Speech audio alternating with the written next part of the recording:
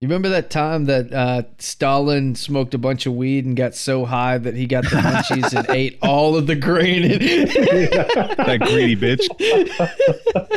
Oh man. Yeah, have you seen the medals, like the marijuana growing medals from the USSR? Oh yeah, is that real? Yeah. Oh yeah. There was a That's there was an so excerpt, sick. from a book. It was the title was Reefer Madness. It wasn't like related. It was like the opposite form of what the movie was, the propaganda. It went into like the deep history, and it was talking about marijuana in the USSR and how Stalin had an affinity for really strong weed. And one of his advisors was having like writer's block or something. And Stalin gave him some weed, and he was like, "It changed me. Like I was not the same person afterwards." Dude, smoking weed with Stalin will change you. I guarantee like it. Stalin more. I thought that was all like just some meme bullshit. I didn't think that was real. No, facts. Same. Oh, man. You think no one gave this man a dab? I don't think they had dabs yet. I mean, the USSR was ahead of the curve. I mean, they made it to space in like one generation, so they may have figured out dabs. Can you imagine what a Soviet dab rig looked like?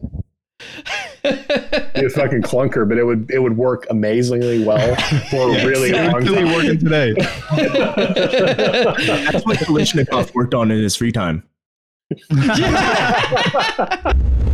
I'm not sure exactly which one of those sources at the bottom is the one I was talking about, but to narrow it down, it's one of the CIA.gov ones. There's like 3 of them I listed under there, but it's one of those. Just that fucking sentence. Like, what the hell? Okay. It's one of the CIA dumps that we'll be getting into tonight. It's one of those links where they're openly admitting to what they do. Just one of the various links we talk about daily. Good. Yeah. Oh, yeah. It's funny. It actually is one of my favorite things to send people when they say communism and starvation, like commies no food, like the stupid shit they do. I'm like, oh, here's the CIA link where they said, the USSR had better calorie intake than the US at the time. What is she, 4? Yeah, she just turned 4 in September. Mm-hmm. They don't dox me, internet.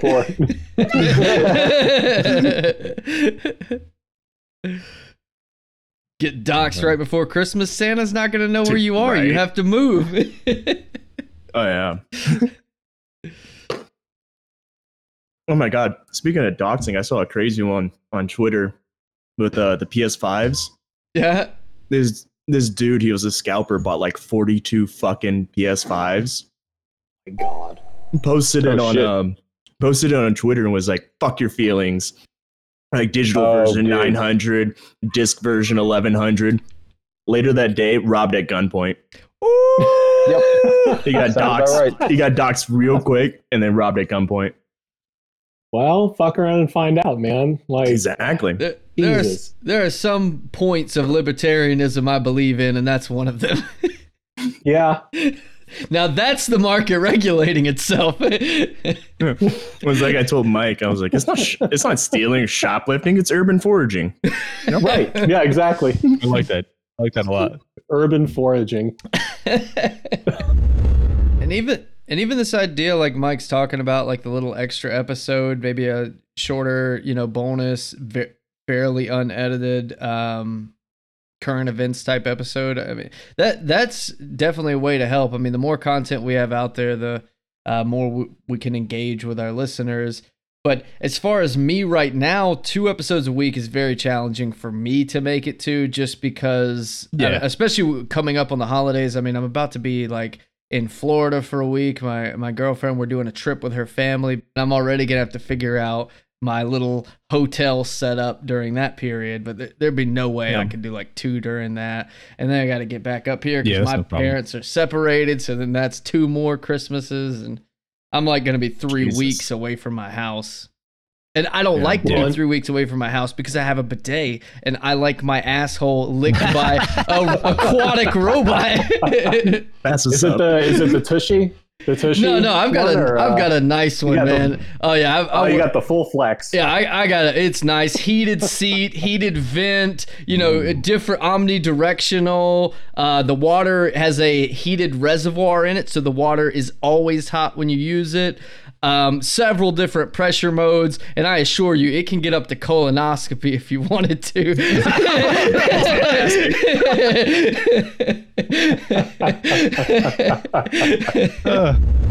I don't know. I was actually listening to that Rev Left episode about postmodern conservatism, and Cosper's going to go off on a whole thing about that tonight, but that really got down to the core of why you cannot even bother arguing with conservatives, because it doesn't matter. Like, they are not the party of facts and logic. They don't care about facts. They don't care about having any kind of consistent worldview or ideology. It's literally just like, it's like arguing with your abusive partner, where like as soon as you try to like present actual points, like they just change the subject or bring up something from the past that has nothing to do with the discussion at hand, and you're just tearing your hair out because that's what you're dealing with. Like, yeah, no, I remember, what was it? Innuendo Studios had a video that was like all about like how the alt-right is like an abusive relationship. mm-hmm. Yeah, that's a good point. Yeah, I love that dude's videos. It's kind of conservatism in general. I wonder if most people are pulled towards conservatism because they're so inherently that way in their own life, or if maybe it actually goes in the reverse and you get caught up in that world and you do get so indoctrinated in such a abusive relationship ideologically that it then turns you into that type of person. I think it's definitely both, because it's like, it definitely takes like quite a bit of just non-empathy, just like whatever the fucking opposite of empathy is. That's apathy. Apathy, yeah, sorry. Yeah, it just takes that, because like they don't have the same belief systems that we do. Like everybody created equal opportunity. No, they believe in like hierarchical. There's always a bigger fish. One person's always going to be better than somebody else. Like you just can't relate. You can't. How can we connect to that? I think a lot of it too is connected to a lack of class consciousness. Like, you know, if you don't understand why the middle class is going to shit, the easiest person to blame is the Mexican. Right. You know, instead of taking account of any kind of notable intersectionality between like you and the Mexican, you're going to blame them because you know, who has time to learn macroeconomics and history when you're that lazy and drunk? Especially when macroeconomics and history are taught by fucking inherently right-wing institutions that are private institutions when you go to college. Yeah. I also retract the drunk part because I'm already there and I know that stuff. So, shit, I gotta get a drink. Oh yeah, very important. Secondly, Cosper, goddamn, you're looking good, my dude. Like, what's going on with these headphones? That's kawaii as fuck, my dude. I'm loving it. I'm leaning in to read Cosper's shirt. Sorry, princess. I only date crack whores. I love it. Oh, Bella Delphine, motherfucker. Sell some bathwater. I had to. I saw these. I know it's like, whatever, fuck you. But I love the aesthetic of these, and they're just awesome. And they have good qualities. Also, I appreciate the compliments for the cat ears and the shirt. But I must give a shout out to my friend Tori, who gave me the shirt. It's pretty sick. That is an amazing shirt. I can't read what it says. Thank you, Tori. You've blessed us all. Yeah, it says, sorry, princess, I only date crack whores. Oh, well, maybe it goes with my shirt. Go ahead, call the cops. Oh God! It way too accurately does. Jesus Christ! It worked out perfect. That's the other thing we talked about, Cosper, to catch you up, is I had said like I just am jonesing to bullshit about current events because so far I'm just doing it to myself in the shower.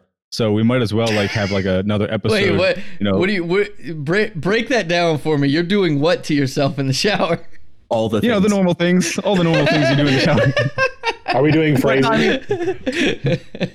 I mean, I don't know if you guys do this, but I definitely have like arguments with myself in my head, usually in the shower because it's the only time I'm not like actively consuming a podcast or some other form of media. But like I'm just like arguing with the imaginary conservative in my head who's making these dumbass arguments. I'm like, but that's so stupid because you're a fucking like, you know, you just say that kind of shit. I thought you meant with yourself, like you're picturing yourself on the other side of the table and you're like, listen, Mike, it's time for me and you to have a heart to heart. And I'm like, that's a little different. There's only room in the shower for one of us.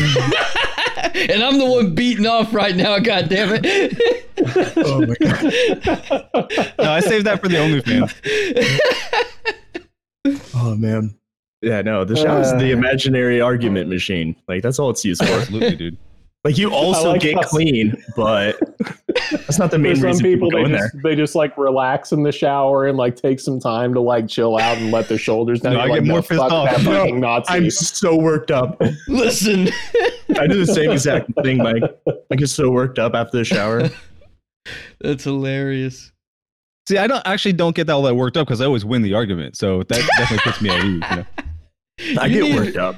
You need better imaginary antagonist. I think you're letting yourself off the hook too easily. I never win my arguments with myself. Sadly.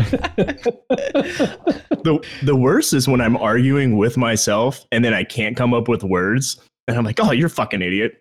Oh no. On Cosper, I mean, the whole principle of dialectics is that it is an ongoing, never-winning battle, right? Precisely, yeah. I mean, well, not that it's never, but like there's contradiction within everything. So it's like I like to argue with myself a lot because it at least challenges my ability to contradict myself, if that makes a sense. You know? Yeah. It totally does. I mean, to me, that's the thesis of why I tend to lean more left. And again, y'all already know I'm not a communist, but you know, the fact that conservative mentality is so definite and so sure-footed is precisely why I don't take it seriously. If you can really reduce the human condition and all the iterations of humanity to this one fucking doctrine, it's because you're an idiot. It's not because you figured it out. Yeah. And let that just accidentally fall into the... Oh, that's my mom calling. I'll call her back. I already know what's about. It's something that can wait. It's something that can wait. Mom, I'm sorry. I promise I will call you back. Text me if you need me.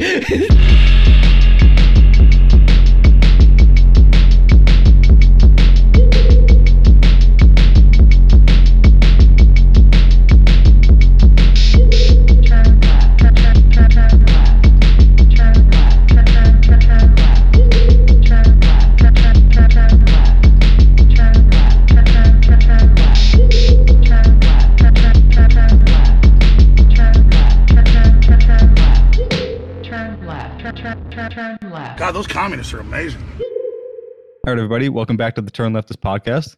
I'm Mike, here again, as always, with Sterling, Ward, and Cosper. And here again with us is Jaron Perlman, author of The Politics of Fear. How's it going, Jaron? Great, man. How about yourself? Not bad at all. Glad to have you back. And we've also invited Jaron to stay with us permanently. We had such a good time with him last week, and he just killed it so hard that we felt we couldn't do it without him. So we're going to keep Jaron on as long as he's willing to stay with us. So welcome, everybody, Jaron, to the podcast. Appreciate it, you guys. Dude, glad to have you, man. Absolutely. So we are going to continue our series of Reagan and Thatcher. This is now part 2 on Reagan because we realized we had more than enough to fit into one episode. Hopefully we can fit all the rest that we have into this second episode. If not, we may bleed into the Thatcher episode next week. We'll see how it goes time-wise. Tonight, I'm going to be handing it to Sterling to talk about Iran-Contra, and to Ward to be talking about Gary Webb, and then to Cosper is going to do a little analysis of Reagan's legacy and postmodern conservatism. So I think we'll start off with you, Sterling. Let's get into the Iran-Contra thing, because I think that's probably going to be the juiciest thing we have tonight. Okay, let's see here. So the Iran-Contra thing is pretty convoluted. Everything's jumbled up because so much information comes out way after it happens, way after the fact. Some things we hear from other people. And as I was preparing this, it also kind of naturally is a little convoluted. So I've tried to clean this up as best I can because explaining Iran-Contra, my best interpretation is, are we all familiar with the Charlie Day picture from Always Sunny where he's got the bulletin board and he's connecting all the fucking strings in the mailroom and it just looks fucking crazy. Like that's literally what it's like trying to piece all this shit together. So I'm going to give you guys kind of a few of the key points that I'm going to connect my little red strings to. So first one is, during the previous Carter administration, the U.S. places an embargo on Iran, which completely bans selling or trading weapons in any fashion to Iran. It comes with a lot of other restrictions, and basically, for several different reasons, they thought of, Iran as either largely influenced by terrorists or supporting what the U.S. considered terrorist organizations. And, you know, the whole, we don't negotiate with terrorists and we don't fund terrorists. So we know that's not true, but that's why Congress did not want to in any way fund or allocate weaponry to Iran. Anyway, so fast forward, you then get Reagan sworn into office. Was that 81, early 80s? Shortly after, Congress passes what's known as the Boland Amendment, which prevented the U.S. from funding the Contra militia in Nicaragua due to the fact that one of the primary incomes of the Contra, if not the only, it basically was exporting cocaine and stealing money from other people. Like those were their big sources of income. And so, Congress knew that we were already giving money to this Contra militia, and they wanted to stop that. They're like, these guys are making all their money in the drug trade, and we should not be funding them. Reagan, however, was a big-time supporter of the Contras. He considered them freedom fighters, and he believed in their goal, which was overthrowing the quote-unquote Nicaragua communist government, which is the Sandinistas. The Sandinistas were the current, controllers of the government. They were very left-leaning. To call them communist, I mean, can you call a government communist? That's kind of a oxymoron. Now, the Contra's goal was exactly that simple. They wanted to overthrow the Sandinistas and control Nicaragua, and that be their new headquarters, their new home base. The current communist-leaning government, of course, was the Sandinistas in control of Nicaragua. The Sandinistas were basically what you would call a peasant army that represented the voice of the people, that rose up and succeeded in overthrowing the previous fascist government that was prior controlling Nicaragua. Basically, the people got together and got so sick of it, it led to a revolution. They took control, and it was a very left-leaning government, for the people.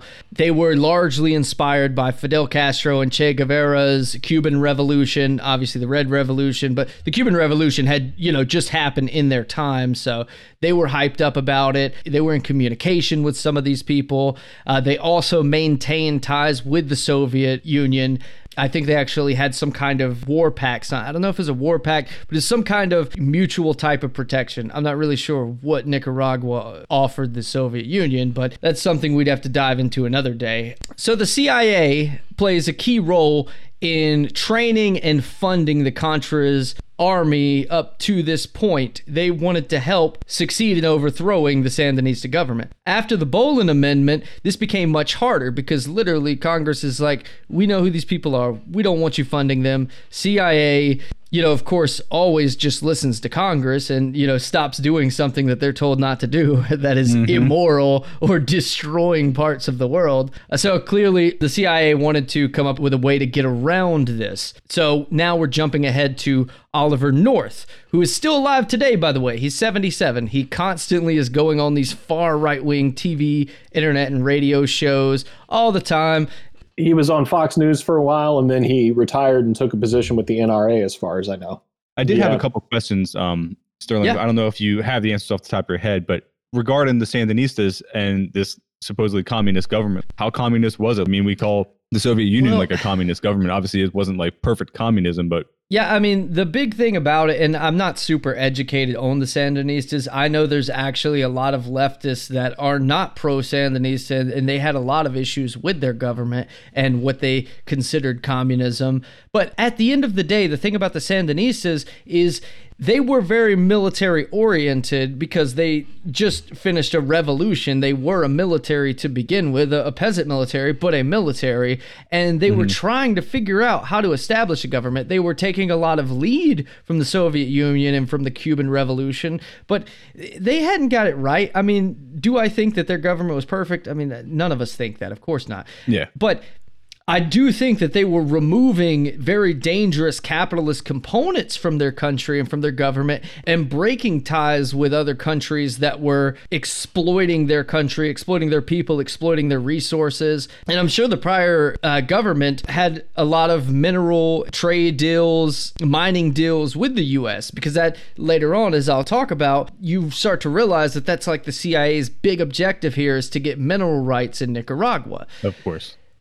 Exactly. So also, let's keep this in mind. After they succeeded in Nicaragua, that wasn't their only threat to the U.S. They also started to help train other South American countries. They were arming them. They were teaching them how to use their weapons. They were teaching them, different communist, socialist, left-leaning theories. And they were helping others succeed in revolution too. Not really anyone else had really succeeded a revolution to the degree they did, but they were obviously becoming a component and a proponent for that type of revolution in South America. And I think that may have scared the U.S. even more than their success of taking control of Nicaragua did. Yeah, nothing scares the U.S. more than that domino effect of communism taking over. Yeah, that's really what it was. Because, there was nothing about the Contras that the U.S. liked. There was nothing about the Contras that the CIA really cared about. They were just the best equipped to take on this communist control that very well, like you said, could have domino effect into the rest of South America. Definitely just to further your point, this is not an anomaly in U.S. actions. I said it on our last podcast episode. Usually what we do is we find the craziest, most fundamental faction of people given the region. Yeah. And help bring them to power with a mutual understanding that they're going to help us in some economic or militaristic way. Yeah. And, just case in point, I'm not trying to get away from the Contras because I want to continue on that train. But just for the record, we look at the Ukrainian Civil War very recently. U.S. aid was supplied to the Azov Battalion and Svoboda nationalists, which for all intents and purposes, they are actual literal neo-Nazis.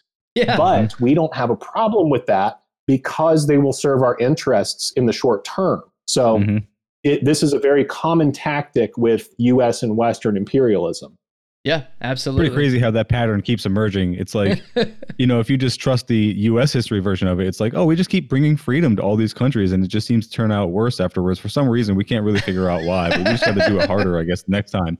Yeah. But then when you actually look at the real history of it, it's like, oh, we just keep arming these far-right militias and these complete neo-fascists, wherever they rise up, we just keep arming them because we want to take out whatever government, democratically elected, left-leaning gets into power and threatens to nationalize resources that we want because it's good for business interests. It's just the same thing over and over again.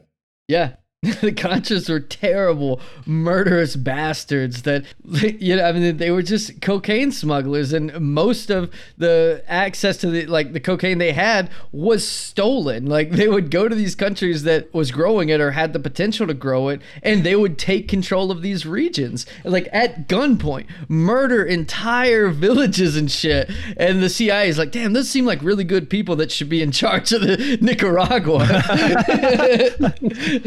The founding fathers of Nicaragua. Yes.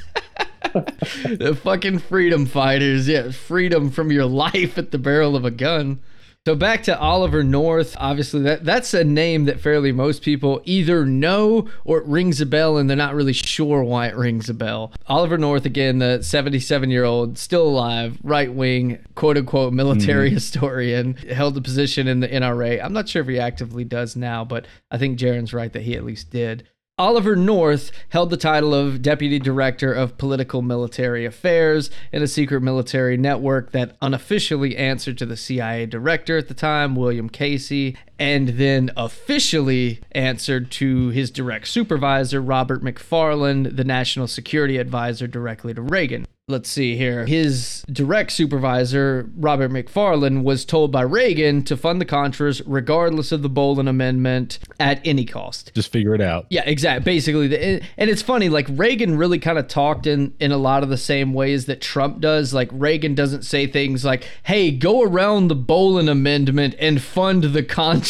Like, the shit that liberals think we're going to find in the Mueller report type lines from Trump. And it's like, no one's that dumb. They don't talk like that. So he talked in code in the same way that Trump does. And you know how it is. It's like, oh, no, they need to succeed and you need to see that they do succeed, type of lines. And it's also important to know that North was often directed by the CIA director, but with Reagan, it was almost always through the National Security Advisor. So, in other words, the CIA director, even though it wasn't technically supposed to be telling North what to do, he would just straight up like call him and tell him, hey, this is what you need to do. Here's how you need to do it. Oh, geez. Reagan obviously Reagan didn't call Oliver North. And I think a lot of people think that because Oliver North went on record basically saying that Reagan was aware of everything they were doing. But it wasn't because Reagan was telling Oliver North. Reagan was telling this to Robert McFarland, who was then, telling Oliver North, hey, Reagan says we need to get this done. He's aware of it going on. Mm-hmm.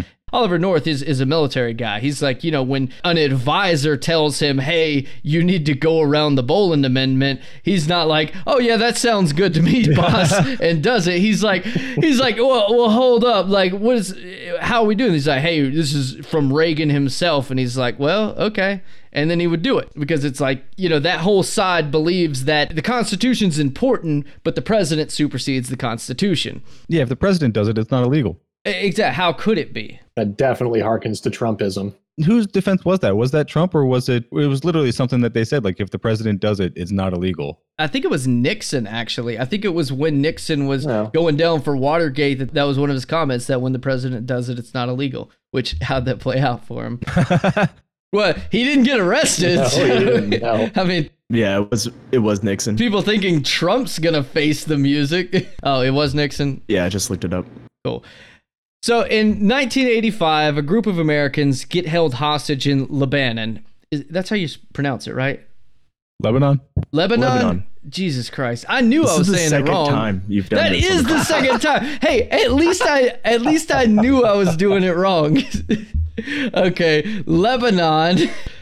We had a couple Americans held hostage. 1985. Reagan tells McFarland, "Do whatever it takes to get these hostages released." In fact, his exact quote was, I want you to do whatever you have to do to help these people keep body and soul together. And see what I'm saying? He talks like Trump. It's like this fucking code, but he just has this evangelical way of wording things where Trump is like a wannabe mob boss.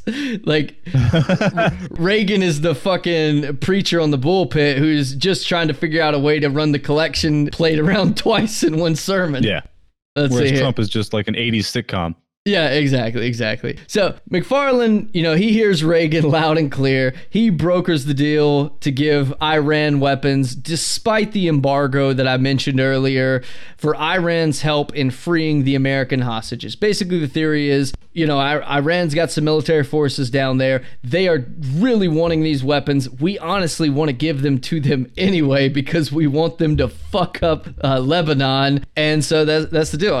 Iran's like, hey, we're about it. You know what we need. Let's do this. And so they give him the weapon. Approximately $30 million was allocated for this. What's also interesting here is that this happened just like, I think, a few days after Reagan went on TV and insisted that under no circumstances would the U.S. negotiate with terrorists, because he's saying Lebanon are these terrorists that have taken our people hostage. We will not negotiate. But yet Iran, who you have labeled terrorist and you will not negotiate or provide arms to them because of their terrorist affiliation, you're going to give them $30 million worth of weaponry to literally go and begin this war. One of my favorite things to do is framing a lot of these older historical events in something that relates currently, because that's why we talk about this, is because it has some impact on our current world. So just to clear up why this was occurring in Lebanon when we're dealing with Iranians is because of the presence of Hezbollah, which is a very active Shia militant group there, which ironically, Hezbollah has been one of the key fighters currently in Syria and Lebanon and Iraq against ISIS, which is a whole other subject. But I know I mentioned how the U.S. likes to arm crazy people, and I'll just leave it at that. Yeah. But the legacy of Hezbollah from this hostage situation until now in current events, it's a very interesting story. And I just thought maybe the listeners might want to know why exactly Iran is over here, Lebanon's over here, and what do they have to do with each other? Yeah, absolutely. Yeah, because Hezbollah actually at that point was, like you said, it's one of the key factors that we had the embargo on Iran. It was specifically Hezbollah. Yep. So let's see here. So again, like I said, Reagan under no circumstances is he going to negotiate with terrorists. Of course, they go and allocate $30 million for the weapons to go to Iran. Oliver North comes back into play to help the CIA take a portion of this money and fund weapon purchases to the Contras in Nicaragua. Because obviously at this point, the Congress has cut off funding the Nicaraguans. So their idea is if they funnel the money through Oliver North and have Oliver North play the role of delivering the $30 million to Iran, well, who's ever going to check the books? So we can dump, let's say we just dump a couple $1 million of the 30 million. We're still going to get most of it to Iran, but we're going to shave off a couple pennies, as it passes through Oliver North's hands. Let that find its way into the Contras, and we're not exactly directly funding them in the way that would piss off the Congress. So how many pennies do they shave off? Well, approximately 18 million, because only 12 million actually made its way to Iran. So, oof. Yeah, the large majority of this deal. I thought you were going to say they gave him like 2 or something. No, it's like the large majority of this that was supposed to go to Iran to help free American hostages literally just went to the Contras to overthrow another government. Like, that is convoluted as fuck. You see what I'm saying? The strings are starting to connect, and there's a fucking lot of them. So fast forward to like 85, 86, it starts coming out what's going on. At the time, Reagan, of course, denies having known anything how it played out. He insisted he played no part in negotiating with terrorists or funding the Contras. North then comes back into play, testifies in Congress for like days, and states that Reagan not only was aware, he was directing McFarlane to see all of this done. And North said, he's like, look, if he broke the law, he was willing to face punishment, but he was acting as directed, and it wasn't McFarlane just making this up. Of course, it ends up that, after his testimony's done and they actually go to press charges, Reagan never actually faces charges. He's never actually impeached, though. After that, that's basically the rest of Reagan's entire presidency. He's constantly under the gun of, are they going to impeach me over this? And it's like, now we remember Reagan really only for, the quote-unquote good things he did that conservatives remember him for. But during Reagan's presidency, it really was much like Trump's presidency, where he's just constantly under attack because there's so much shit going wrong. But, we sweep all that under the rug, and then we can only remember the good about Reagan. And I'm telling you, fast forward us 20 years and see what we remember about Trump. No one's going to give a shit about, the Ukraine and all this. We're going to remember that, Trump, he built that wall, or at least a few small portions of it. Yeah, that was immediately what I thought of when you were saying that. It's just like, it made me think of the whole Trump impeachment thing and how funny it is to me when liberals now think that he's going to go to jail. And I just, oh my God, I just have to laugh, because it's like, when you think of the amount of illegal shit that every president has done, and this is a great example, like, it's a lot more illegal, probably just worse morally on a just objective scale, to arm terrorists and have them killing people than it is to maybe collude with Russia about some Facebook shit, or to get them to try to sway an election in your favor. Like, people think that this is going to be some smoking gun that's going to get Trump locked up. It's like, sorry, got bad news for you. It's not going to happen. Yeah. We all think that Trump is going to, end up this president who's drugged for like the next 100 years. And anytime his name is brought up, it's going to be in this negative light and all the things he's done wrong. But truth be told, given enough time, he is going to be remembered just like Reagan. There will absolutely be a museum for Trump after he passes away, which hopefully is sooner than later, not for the museum, but he will be praised just in the same light that Ronald Reagan is. 100%. Yeah, absolutely. I would be willing to say that it's already happening to a large part. Yeah. Yeah, it really just depends who you talk to. Like 37% of the country is already there. Yeah, but what I'm saying is the Democrats are going to forget the bad of Trump. It's like during Reagan, obviously during Reagan's presidency, the Republicans were still defending him and they were still this and that pro-Reagan, but the opposition was even louder and even more convincing against Reagan. And that's how Trump is right now. Of course, the conservatives and the Republicans are just spouting from the heavens all of the greatness that is Donald J. Trump, but the Democrats are still very loud, and they just succeeded, to at least impeach him, even though they didn't remove him. him. And we get both when we talk about Trump today. What I'm saying is when we talk about Trump in 20 years, the Democrats aren't even there's going to be no more of this. It's going to be lost to history. It's going to be a few solid Netflix documentaries that get made over the next 3 or 4 years that everyone forgets about. And then he's only going to be remembered in the light that the conservatives paint him. Yeah, I mean, that's going to be, I think, the issue that we're going to have a hard time avoiding tonight is relating this to current events and to Trump, just like we had a hard time not debating our libertarian guest last week. But I think that's what's really blowing my mind now is all the liberals who are already calling for pardoning Trump before there's ever even any charges levied against him. They're all just saying like, oh, just to preserve the integrity of the office and just to start to make peace so we can reach across the aisle. Yeah. Oh God, dude, the soul of America shit. I can't stand it. Go back a couple episodes ago, by the way, when I called that shit. That's all I wanted. Yeah, dude, you called it like right on the head. You nailed it with the blue hats and the blue maggot. I mean, to that point of specificity, I didn't expect to be that on the money, right? But this is a common terminology we see within the majority of all of American politics. Is there is this return that we must have, that things are not the way and so on, but we can get back to what we were. It's never this look of what is the future, what is to come, We kind of seen this within someone like Obama, but the reality of his actions reveal that which is heavily embracing this form of across the aisle. Yeah. Let's work with the Republicans and so on and so on. I have more about that later. Yeah, and when people say across the aisle, it's not walking, to the middle of the aisle and meeting there and coming up with a resolution together that benefits both. Across the aisle is 99% of the time is, I'm just going to go over there and agree with you. Yeah. I mean, yeah, 100% is. I would say that American politics rely heavily on one of two things, which is either this weird, misguided nostalgia that we see from people like Reagan or Trump, or this weird, misguided notion of identity politics that we see from quote unquote progressive presidents like Obama, where it's like, I even saw it today. The new Secretary of Defense, I read the liberal headlines, which is like first black Secretary of Defense. And then I read the actual article, which is like former Raytheon.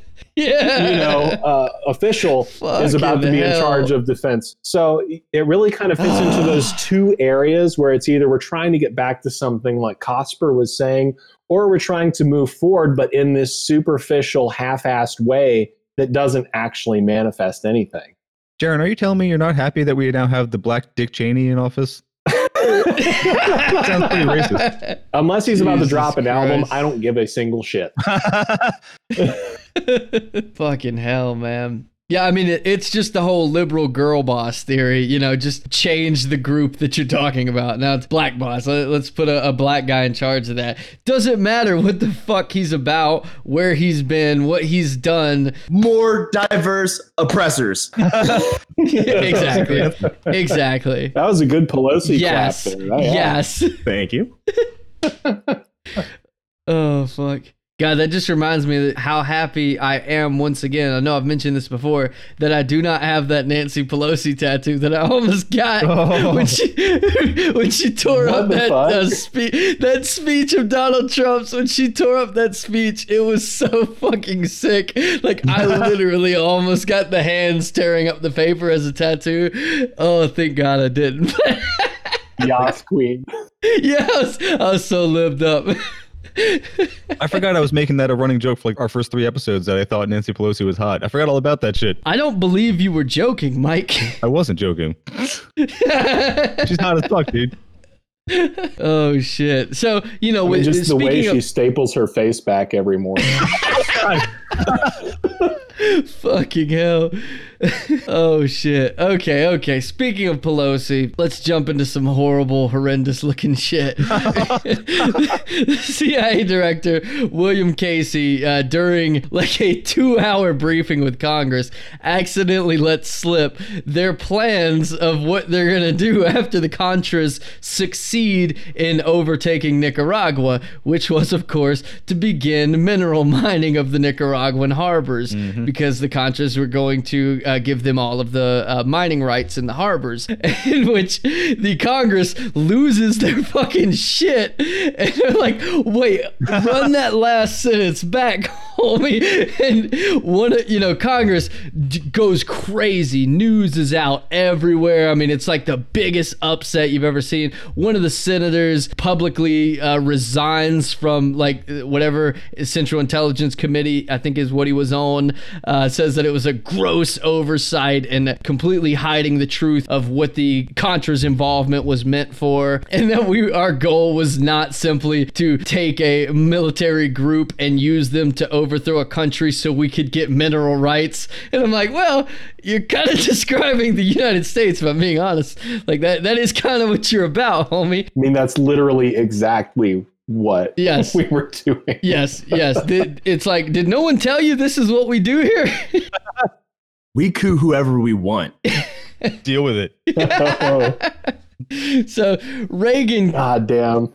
Reagan comes out basically as the leader of this whole plan to get the Contra army to take control so that the U.S. can gain mining rights Contra after overthrowing the current government. You name it. And this is only what's happening right here in Nicaragua, because it obviously, like everything that the U.S. is involved in, this is just the small veneer, the icing on the cake that runs so much deeper. What's happening in Nicaragua with the Sandinistas, as I was saying earlier, they're completely supporting and helping train these other military forces that are also winning big battles, and I wouldn't say wars, but they're winning big victories in other areas of South America. Like I said, the Contras, they had control of all these regions that they were using to harvest cocaine. The Sandinistas were helping take control of a lot of these regions back. They were, helping spread communist teachings. They were, showing people, hey, like basically a lot of South America was still basically feudal at this point. And they were like, you don't have to live this way. Here are some alternatives. Look at what Cuba's doing. Look at what we're doing. And of course, that threatened the government. So it wasn't just about mining rights in Nicaragua, because a lot of people be like, why did the U.S. go through so much just to mine a few harbors? Like, granted that helps, but is mining a few harbors worth the risk that they took, or even worth the money they were spending? Money, actually, yes, it was worth way more than 30 million, but it was like we were saying earlier, it's this domino effect. And as soon as you let the Sandinistas succeed and help other South American countries succeed, it's eventually going to make its way to Mexico. And Mexico is basically the slave labor of the U.S. And the U.S., it doesn't want to lose what it has in South America, but it damn sure doesn't want to lose what it has in Mexico. I mean, I see a lot of items in a lot of our various rooms on the video, and I guarantee you between just what we see in our screens, we can at least pick out 10 items that say made in Mexico on them, because that is where so much of our products get made, and basically where we exploit labor the hardest. Yeah, and they already have to worry about the Zapatistas in Mexico already, which has proven itself to have much more longevity than the U.S. is comfortable with. Yeah. Yeah. And just to wrap mine up, in this last part is something I'd like to probably come back and revisit in an entire episode in the future. But it's basically the CIA's involvement in the cocaine smuggling into the United States. And because we're dealing with Iran-Contra, because we're dealing with Reagan and the CIA, it is important to at least show how these things tie together, though I won't go into a whole lot of detail because honestly, I could go on for hours about this one topic. But later, of course, it comes out that well, let me back up a little bit. Obviously, the Contras are not succeeding at this point. The CIA can't get more money to them, giving them the $18 million. Turns out giving $18 million to a bunch of drug dealers, doesn't always go fucking awesome. So they're still not winning. They're still not pulling this shit off, but the CIA still wants the Contras to win. And so they're not doing well at this point either, because like I said, the Sandinistas are also helping take land back from the Contras and take other resources that prevent the Contras from selling to other buyers. And at this point, the Contras honestly have way more cocaine than they need, but not many places to sell it. And they can't fund their war on Nicaragua with what they're working with. So the CIA is like, well, We tried to fund them directly. Congress said no. We tried to go around them and give them Iranian money. Congress said no. We've tried several other things, and it keeps failing. But at the end of the day, they have product that needs sold, and we definitely know there are buyers in the United States that would pay a lot for the quality of cocaine that they're selling. So the CIA then tries something new. They actually arrange buyers in the U.S. to meet with these Contra military forces that are selling the cocaine, and then make deals where they get the National Guard out of areas, they get Border Patrol out of areas, or they pay them off to look the other way, or they stage arrests, act like they're coming in and taking over at the border when all they're really doing is just letting them through. And a lot of times it really would be like that. They would show up to the border and say, hey, there's a huge drug bust we're doing. We need the Border Patrol to back up. This is CIA territory now. We're taking over this. And they'd show up with the SWAT vans, and the Border Patrol's like, oh shit's getting real. And they would back up. And then the CIA acts like they're loading them all up in a van and, arresting them. They take them to a warehouse, pat them on the back and say, whoo, they totally bought that shit, man. And then send them on their way, fucking with probably a coffee or something. Oh my God, dude. And they did this for a while, and they just keep funding the Contras.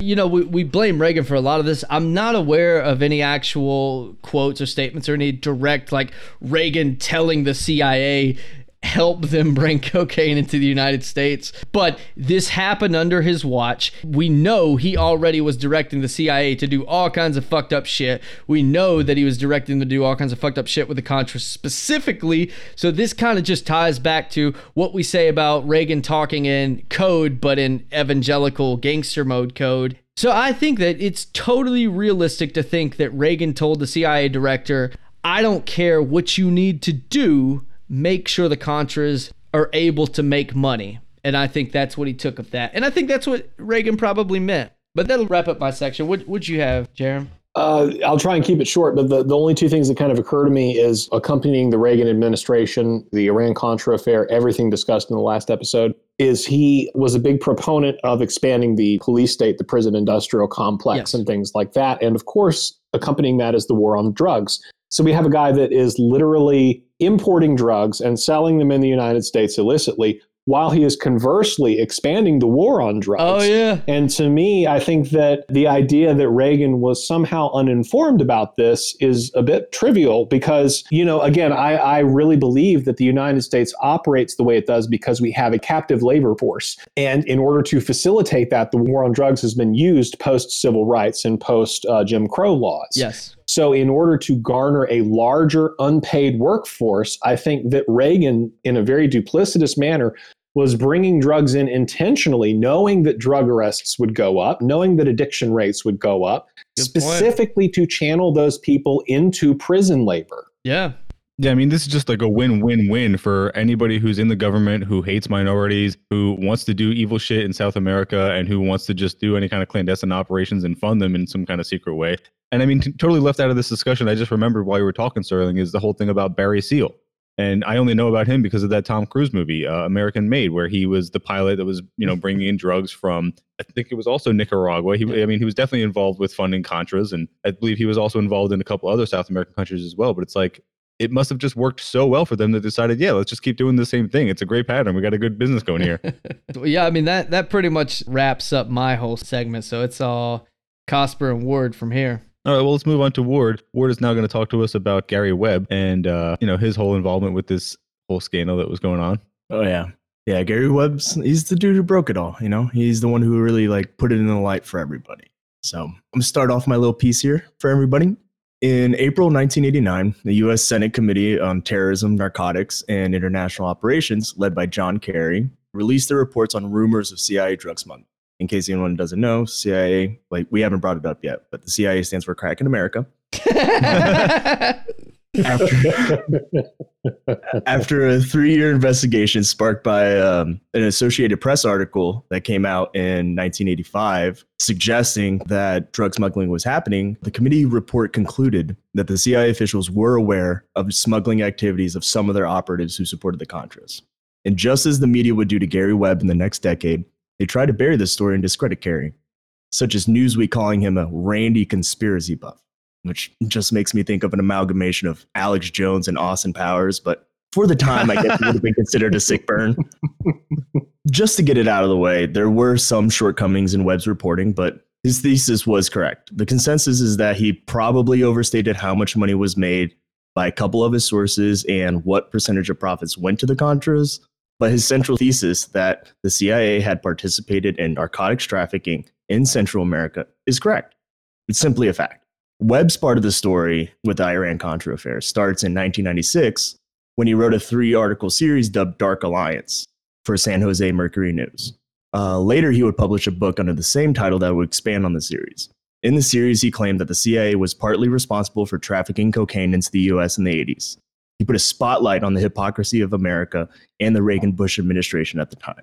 Webb was aiming at the government's deceptions and lies. While the Reagan administration was telling youths, just say no to drugs, they were also saying, just don't know about their own anti-communist allies involved in drug trafficking. Mm-hmm. And meanwhile, at the same time, they're deregulating industry, crushing unions, outsourcing manufacturing, and defunding social programs in the inner city. While at the same time, sending thousands of young men of color away to prison for decades for small amounts of crack cocaine that his administration was bringing in. Ugh. The series got aggressive backlash from major media corporations, spending considerable resources just to discredit him. I think it was the Washington Post assigned 17 guys just to discredit Gary Webb. Jesus. But the media outlets weren't alone in this. They were aided by the CIA. A CIA Directorate of Intelligence staffer described at the time that the CIA had, quote, a ground base of already productive relationships with journalists. Simply put, and because I really want to use this word, they were in cahoots. Operation Mockingbird, baby. Exactly. Yeah, they were successful in discouraging one major affiliate from publishing the story, according to Nicholas, and I'm probably going to butcher this, Dujmovic. That's what I'm sticking with.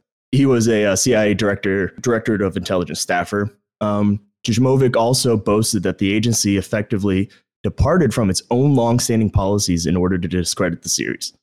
Quote, for example, in order to help a journalist working on a story that would undermine the Mercury News allegations, Public Affairs was able to deny any affiliation of a particular individual, which is a rare exception to the general policy that the CIA does not comment on any individual's alleged CIA ties. His own paper would even publish a retraction and send him to Cupertino, writing obituaries. In 1998, Gary Webb would be proven correct when the CIA's own Inspector General released in a report stated that scores of operatives were implicated in the cocaine smuggling and that other agencies ignored it rather than reveal the information that would harm the Reagan-Bush administration. The chief of the CIA Central America Task Force was quoted saying, with respect to drug trafficking by the resistance forces, it was not a couple of people. It is a lot of people. Call it a coincidence or conspiracy, but the report in 1998 was published on the same day that the Monica Lewinsky scandal broke, causing it to be ignored or just briefly summarized in the back pages of newspapers. Yeah, what a coincidence, right?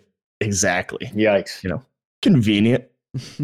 If you do actually look at some of the statements involved, we don't just have John Kerry and Gary Webb and a slew of other people admitting to this, but we even have Juan Pablo Escobar talking about his father's involvement with the CIA. Yeah, but who really trusts an Escobar, What's he got to lose? True. No, I would love to even do an Escobar. God, we're piling up too many ideas for future episodes. Dude, that's not a bad thing. Let's just have more things to talk about, the better. It's still early in our podcast, man. We got plenty of things we can talk about. Oh yeah. Yeah, and just to wrap up my little bit on Gary Webb is being correct is injustice. Webb was right. He called it. He had a few oversights, but in the end, he was absolutely right. But Webb's reputation was tarnished. And in 2004, Webb was found dead in his home as a result of 2 gunshot wounds to the head, and it was ruled a suicide. Well, I'm convinced. Right? Yeah, he's joined a very long list of journalists, though. I can think of 2 just to sort of illustrate a point even beyond drugs, that this freedom of press that we perceive globally, or at least in the United States, is very much stilted. If we look at like Daphne Ghazalia, she reported on the Panama Papers, which exposed exactly how much is being held offshore by the world's rich elite. She died in a car bombing, not so coincidentally. If we look at Serena Shim, who was reporting from the Syrian front with the ISIS war, she reported that NGO trucks were being sent in by NATO through the Turkish border to supply ISIS with guns and rations and medical supplies. And then she winds up dead. So, there is definitely a sort of threshold that's appropriate to talk about. And Gary Webb broke that threshold. And I do believe that, he paid a price for it. Yeah, there's a couple sources. Journalist Nick Shue, he's the guy who wrote the biography on Gary Webb that was published in 2006. It shares the same name as the movie that's currently on Netflix about Gary Webb, starring Jeremy Renner, Kill the Messenger. He was longtime friends with Gary Webb, and he's convinced that it was suicide.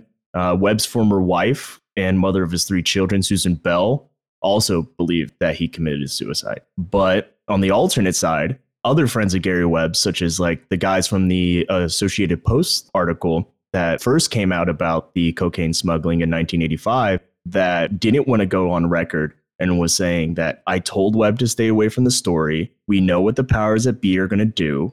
Stay away. So I don't even know. I think I could go either way. It's not unbelievable to me that he was killed for what he revealed. This just reminds me of this meme that's been going around here recently. The picture of a bullet, and it says the CIA Award for Excellence in Journalism. Oh, yeah, I posted that one. Absolutely. I will say that I saw this movie a while ago, and it prompted me to look up the possibility of him having committed suicide by shooting himself in the head twice. And I did find other websites that say it is possible. Like, there have been other people who have committed suicide by shooting themselves in the head, and I guess the first one wasn't successful, and then they shot themselves again. Like, it's terrible to think about, but I mean, it is a possibility. And I will say, I'm not particularly conspiratorially minded. I don't tend to believe in like crazy conspiracies. Like, I know last week I joked about the cabal that was actually prompting Reagan to institute trickle-down economics and everything. And I hope people realize that was a fucking joke. Like, I'm not a QAnon guy at all. Because just in my mind, it doesn't seem like conspiracy theories are really all that necessary, because it seems like it's all just right out in the open. Like, if you realize how capitalism works, that's the fucking conspiracy. If nobody's hiding it, it's right there in front of you.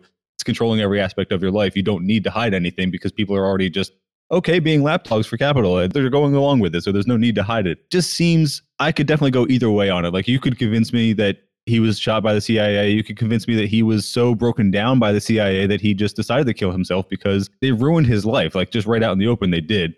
Sure. I heard that after he shot himself in the head the second time, that he went on to pour gas around his entire home, light it on fire.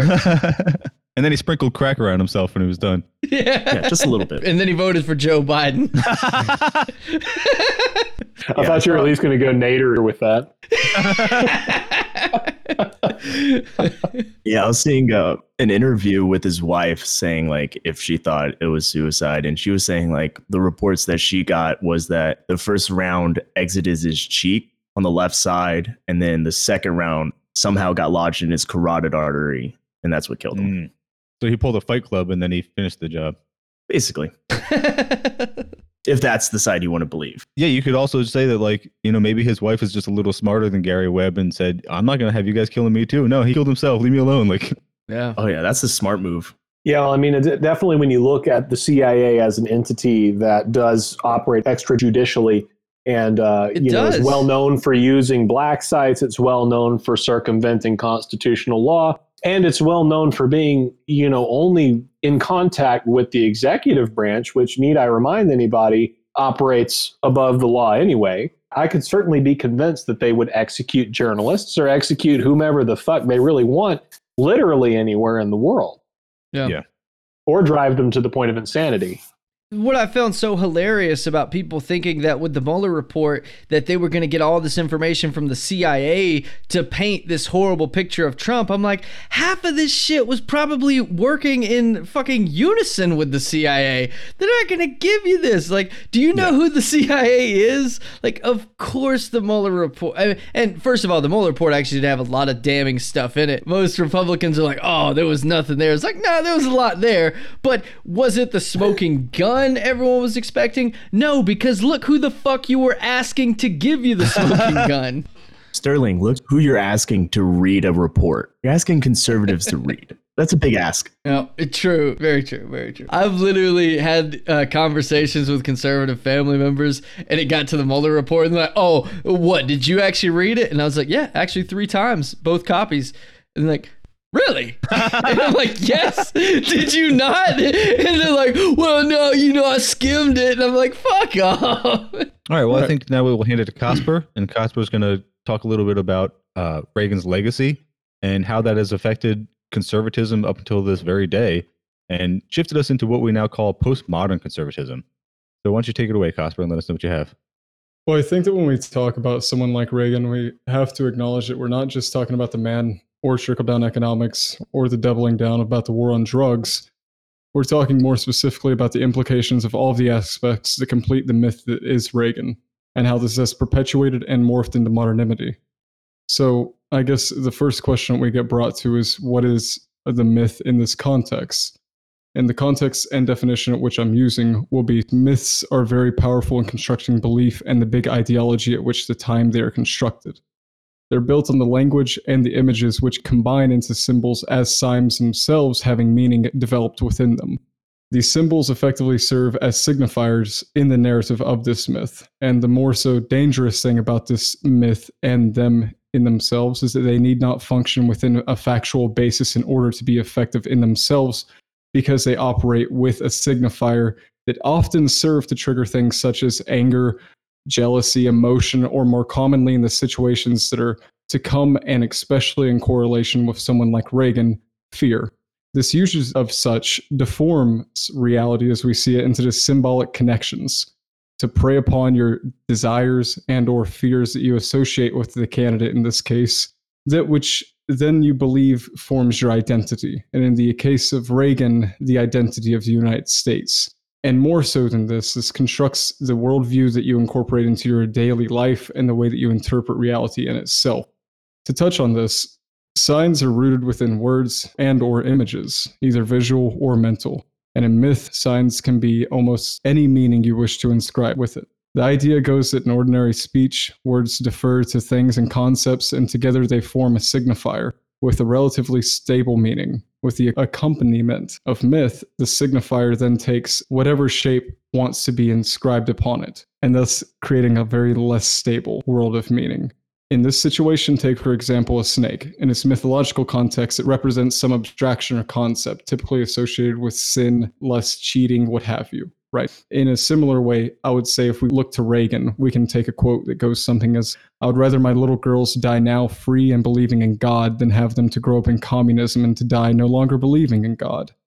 And a comment like that's Reagan? Preys not only on the fears of many Americans who believe in God, forming the symbolic connection that communism innately entails atheism and the lack thereof freedom within such a system, but also preying on the desires of those who wish to continue their belief in God and have a strong connection with freedom in itself. Not only is this ideological innate right in a Kantian term, but also within something that constructs the reality at which we view as America. That's crazy. And I mean, a lot of things about Reagan are crazy, but that quote is crazy. No, that is absolutely some cult shit, dude. That is nuts. That's the thing about it, is that it need not, like I said, operate within an objective view of reality in a factual basis. It needs to have a signifier that derives from an emotional and pathological connection within someone's viewpoint of the world. I think that's one thing that is really going to tie Reagan's legacy into Thatcher's, which we're not going to talk about tonight, but moving forward is, when you understand who Margaret Thatcher was and her connection to the Anglican Church, which was the Church of England, which is what Henry VIII had. This is definitely more my wife's territory here. She's definitely into like theocracy and Christian supremacy, especially, and just the historical dialogue surrounding it.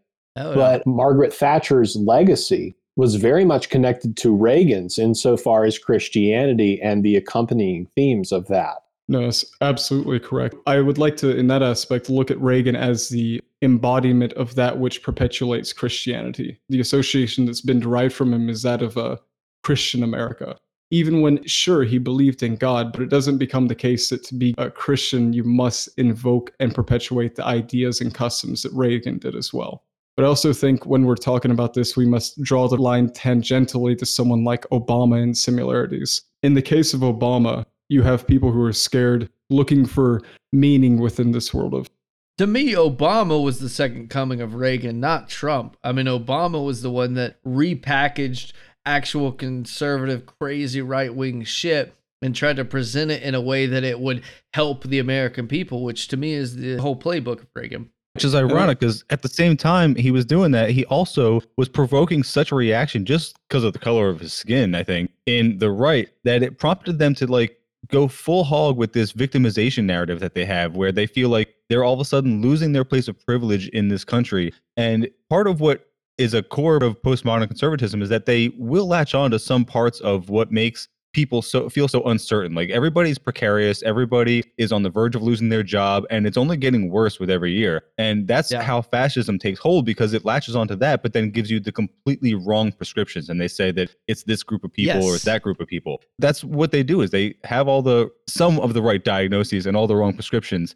I completely agree with this preying on people being prevalent within someone like Obama. This recognition, almost an awareness that people started to have in like the later 2000s, right before 2010, when Barack Obama, the stock market was crashing and stuff. There was a recognition that what we were doing was not working. So we looked to someone who could promise change and hope as an advertisement. And with that, we got another myth that conceptualizes itself in that narrative of this change, this belief, this hope, something we can guarantee ourselves on, also packaged in something we've never seen before, which is also very appealing to millions of people throughout the country. But I think beyond that, we have to look at the fact that these things were lies. Yes.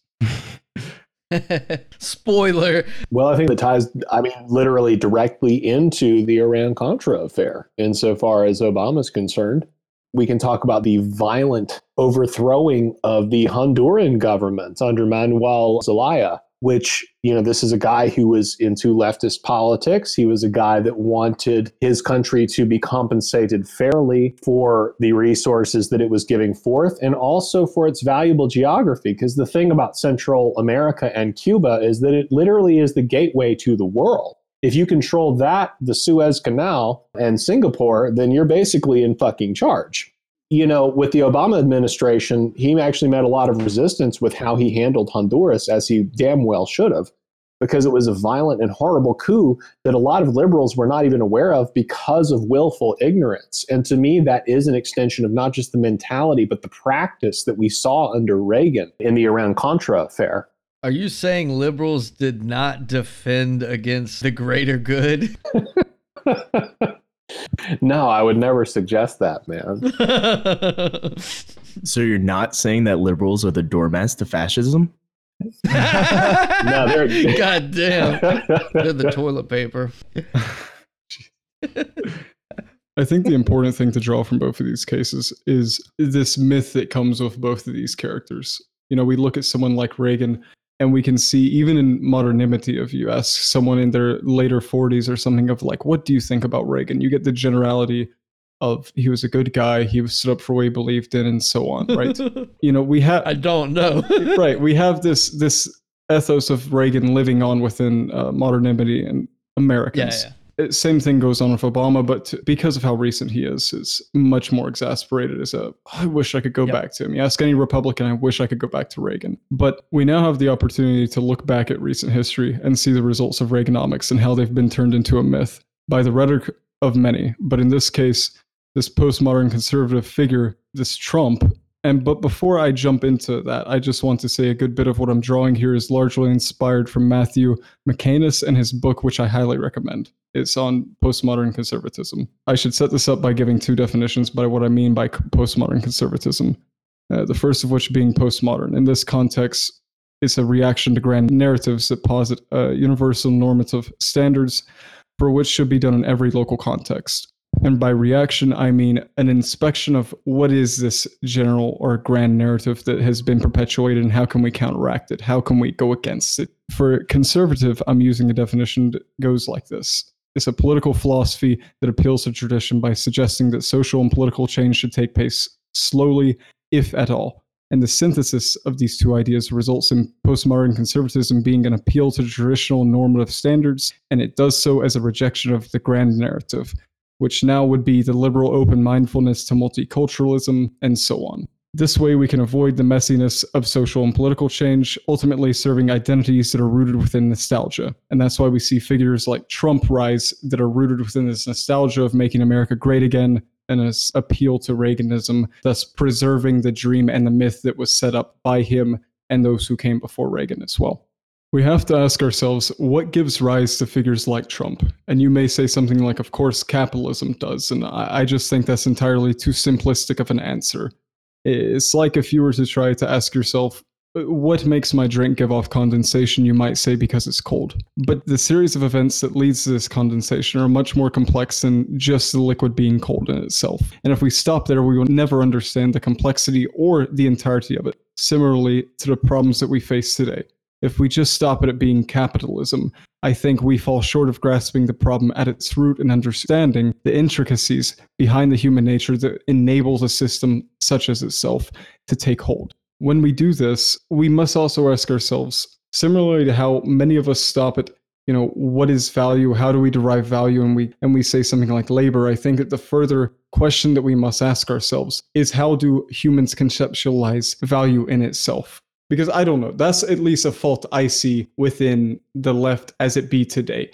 Well, I think that something we touched on in the last episode applies here. We were talking about human nature, and of course, as an anarchist, which is insanely philosophical and has very little to do with actual praxis. That's what I deal with mostly. So there's a really interesting case study that I covered actually in my first book about the Congo River and when it was created, and it separated these groups of chimpanzees that now live upon the northern and southern banks of the Congo, respectively. And what we have discovered, and keep in mind they're very closely related to us, the chimps in the north have a deficit in resources, so they tend to be patriarchal, they tend to be tribal, they tend to be violent towards one another.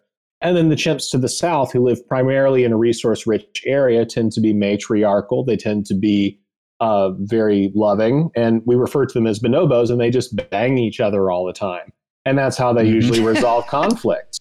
So if you do look at this disparity, it's one of nature's great experiments in the Congo. We actually see that I believe the human condition is very much tied to resource availability. And then it becomes a question of how the state distributes resources, not so much what is innately contained within us as humans, but what is available to us once we become sentient. And that is part of the reason that I think there is far more emphasis on the setting and not necessarily the inherent condition. Because the inherent condition, if there are resources, is that we're pretty fucking chill. Yeah.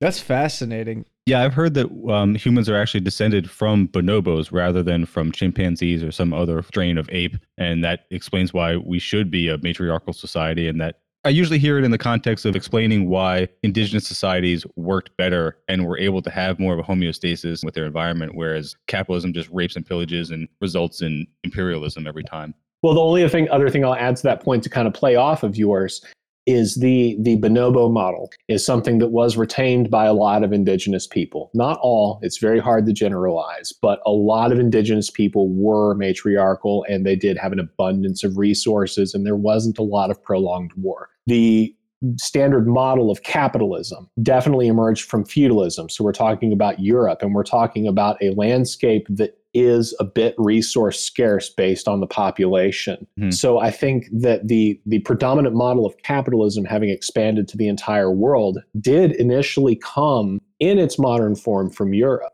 And the lack of resource distribution there had a lot to do with this bonobo chimp model in the Congo River. It was modeled after something that was inherently violent because of the lack of resources available. I think that this argument of human nature and stuff like that is somewhat of that which can be malleable. Because as I stated, human nature is to manipulate nature in itself. We see this with us going to space. We see it with our manipulation of the environment around us. But unless y'all have anything else to say, I'm going to jump into the postmodernism of Trump again. I did want to get into your point earlier about labor. You were saying that people just have like a misconception of labor or just a misunderstanding of labor. And I think that's a really good point. But I also think that that's kind of intentional. Like, I think the reason that we have that is because you have so many people who just understand economics in not even an economics 101 sense. It's less than that because they're just going on what they retained from the one course they had in high school or college, if you're lucky. And even that doesn't exactly pertain to the real world. I often hear of economists being described as the priests of the religion of capitalism. And you can see it all the time. Like if you try to argue with even like our libertarian friend last week, as soon as we start talking about how it actually operates in practice, the book comes out. Capitalism 101 comes out, and he says things like people need to be prompted to start businesses because it's going to benefit them, and then they benefit their employees and they benefit their customers. When in reality, the way that it's operating now is you have businesses like Amazon, which are only operating at a loss so that they can control an entire industry, and then they start to make a profit. Like you have monopoly capital going on, you have imperialism going on. And capitalism, as far as it's concerned in the books, it's not how it really goes. And that book always comes out when you start to argue with people who are on the right. They just start talking about Econ 101 as if it actually pertains. But if that were the case, we would be living in a paradise right now. Yes. You look at what people were saying in like the 40s and 50s, and they were saying, oh, by the time 2000 comes around, we'll all be working 4 hours a week and we'll be making even more money and we'll all have all this leisure time and everybody will have all these amenities that we have, but everyone will have it. There'll be no poverty though. And the medical science will have cured every disease known to man and we'll be living forever. And none of that shit happened because all the profits of productivity started just funneling upwards. And you just have people using the profit that they're making to corrupt our political system. And it's like you really can have either an economic system that funnels money upwards and also ties money to power, or you can have a democracy, but you cannot have both. And that's why we as leftists love to laugh at liberals when they say that Trump is killing our democracy, because the idea that you even think we have it, like, go fuck yourself. You're dumb as shit if you actually believe that we have had a democracy at any time in the recent few decades. Like, it just doesn't work that way. But like I say, that capitalism is a religion. That's really what it comes down to, because you have to shove off all of the failures of the system onto the individual. And liberals do it too. Like, if you tell liberals that you are struggling, they think it's because you didn't get the right degree, you didn't go to school, you didn't do whatever. It's a personal failure on your part. And that's why they are completely inept in the face of combating postmodern conservatism, because they both agree on the point that it's always the individual's fault. It's always your fault. It's always this particular group's fault. It's never the fault of capitalism. That is always assumed by both economists and the people who believe in their religion that they are putting out there, that it is the default state of humanity and we can never question it. That's why I hate Fukuyama. Fuck that guy. People on the right and like capitalists, like saying like it's Econ 101, even though they have no fucking idea how an economy actually works. They're all operating off the nirvana fallacy. You know, they have these ideological take on the good propaganda version of capitalism. They believe that and they just spout that off without actually realizing what the system is about. And then a second point I wanted to bring up, circling back to the chimps, gives me a little bit of faith in human nature, was that multiple times it's been observed where the alpha male chimps, the leader, will be hoarding resources and the tribe will get together and kill him and divvy out the resources to everybody else. That's also a thing. Yep. I will say one last thing is that it really puts us at a disadvantage, because as leftists, even the best of us will maybe have a rudimentary understanding of the labor theory of value or whatever Marx or Engels wrote about labor as a concept and how it should be thought of in an economic sense. But everyone and their mother has the basic talking points that they got from high school or that they got from somewhere online about why socialism doesn't work, because everybody gets paid the same and nobody's motivated to work and everybody starves to death. That's what you're up against, is everyone having those same talking points. Doesn't matter how false they are. You then have to be an economist, historian, and also a political scientist to even come back at these people, because even though the knowledge is out there, like Marxist.org exists, it's free. You can just go on there and read all this shit, but a lot of people don't. And it's really difficult even if you do. It's very dense and boring. So we really just have this uphill battle in front of us. I had a wonderful Twitter argument with this guy who claims he's part of the, quote, capitalist party. And one of his talking points is you're conflating capital with currency, that they're two different things. And, you know, I understand in some rudimentary sense, yeah, capital is what you have to invest and you expect a return on that capital. And that's fucking cute and all, but let's be fucking real. Currency is capital. And this is my reasoning, is because if you pay your worker, you are expecting your worker to go and buy groceries, buy gas, buy all the shit that keeps them alive to be a functioning human being. And why do you do that? So that you can expect a return from their labor. So every bit of currency investment is capital, whether it's a wage, it really doesn't matter. But you see my point is there's this weird dissociative differential in the conservative mindset between capital, i.e. risk, and currency, i.e. what people just spend, the meager, helpless masses. And I think that that's completely false. It's part of the mythology. All of it is capital. All of it is the availability of you being able to provide and be a cog in this system. So when somebody asks me about like, how do I perceive the value of labor? What I'm really seeing is more so how is capital perceiving that value, not necessarily other human beings. If I'm getting paid for a job, you're investing in me to come back to that job healthy enough to keep fucking moving. Yeah. Yeah. The slave sells himself once and the worker sells himself every day, every hour. Yep. Yeah, when it comes to the conservatives and saying that, just like how they're saying that capital and currency are two different things, it just comes down to the core belief that when it comes to conservative and neoconservatism, it's not an ideology that actually explains a process. It's a retcon. It works backwards from a conclusion. Mm-hmm. And that conclusion is rich people should be rich. And everything else that goes with conservatism is a way to explain that. You're saying with capital and currency, a lot of conservatives, when societal issues come up, like the baker who wouldn't bake a cake for the gay couple. That old chestnut. Yeah, like conservatives are like, why would you boycott? Just take your money elsewhere. Vote with your dollar. Well, the problem with when you vote with your dollar is that people with billions of dollars have way more fucking votes than the average person does. We can pool our resources and we'll never be able to vote with our dollar in the way that these billionaires would be able to. Yep. That was also a really big talking point relating to our future episode with Thatcher. She was famous and infamous for trying to institute this poll tax, which was a flat tax on everybody. And, the reality is that the cost of bread, the cost of basic necessities doesn't necessarily change in lieu of a flat tax like that. So, we could issue a flat tax on me and also on Jeff Bezos. And if that flat tax is very high, I won't survive. And he will be just fine. He might be a little irked, but he's going to be fine. Yeah, flat tax is inherently regressive as opposed to progressive. Absolutely. Also, in the chimps, aren't a lot of chimps and other related species commonly homosexual? That's pretty sick. Sick in a good way. Sick in a good way for anyone listening. Yeah, it's been observed, especially in bonobos. Bonobos just fuck. Yeah. Just love it. Although I don't know if they're real big on consent. They may not be. Ooh. Oh, it's like if you get in a fight with your friend, you just, jerk them off and then you're not in a fight anymore. We've all been there. We've all been there. I mean, how else would you resolve it, stop dude? fighting real quick.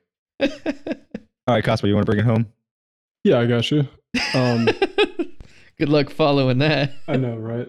I think to give some examples of this postmodern conservatism that I'm referencing with someone like Trump, it comes from this speech he was giving on July 24th of 2018. The main rhetoric becomes when he's talking about, just remember, what you're seeing and what you're reading is not what's happening. You have these people adopt this ideology that promotes these shirts that have proud support of the Muslim ban. You have this ideology of build a wall, protecting us from the other, protecting us from the thing that is going to come in and deconstruct that which is the cultural America, basically. You have MAGA in itself, which is a whole huge thing. But you also have this influence of the new media and the technological influences that have had things like Breitbart, Tucker Carlson, Shapiro, Crowder, Peterson, and there's too many to name of how influential the right has become within this technological space.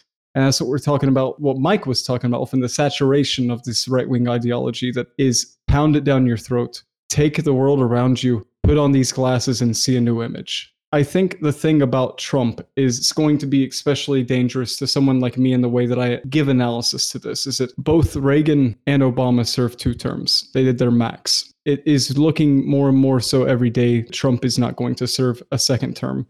A second term now. Sure. 2024. Sure.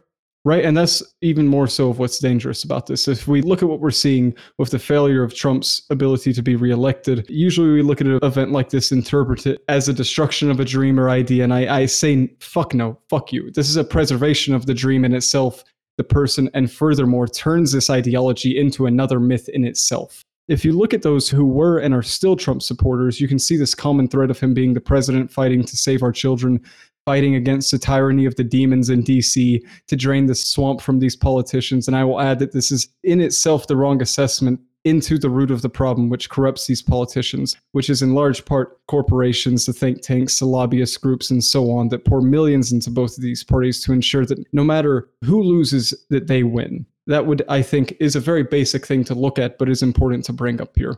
But now, since he's been outed in this fraudulent election, someone might say, he won't be able to actualize these promises. Thus, the myth of what could have been will live on, and this will be preserved in the Trump mythos.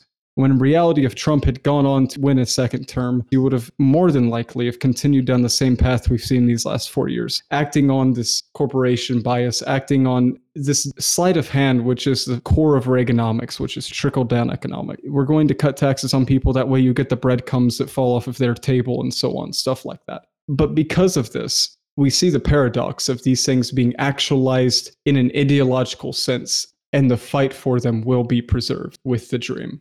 I think an interesting thing to add to that is just this manipulation in terms of rhetoric that we do see from not just Donald Trump, but from American leadership in general. As you guys pointed out, last episode, Reagan's slogan was "Make America Great Again." But we also have it followed by things like "Build That Bridge." We have it filled by things like "Support Our Troops." And we just have all these amalgamous, "Yes, we can," all of this shit that means absolutely nothing. But in that sense, it's so malleable that you can garner more support with it. Yeah. I think for a lot of people, when they heard "Make America Great Again," it doesn't really matter what your perception of a great America is. It could be the 1950s booming economy. It could be the inherent racism of the 1950s. It could be whatever you want it to be, because it's that moldable. Even with "Support Our Troops," I'm adamantly against U.S. imperialism, but do I support troops? Yes, I do, because more than half of them don't know what the fuck they're doing overseas,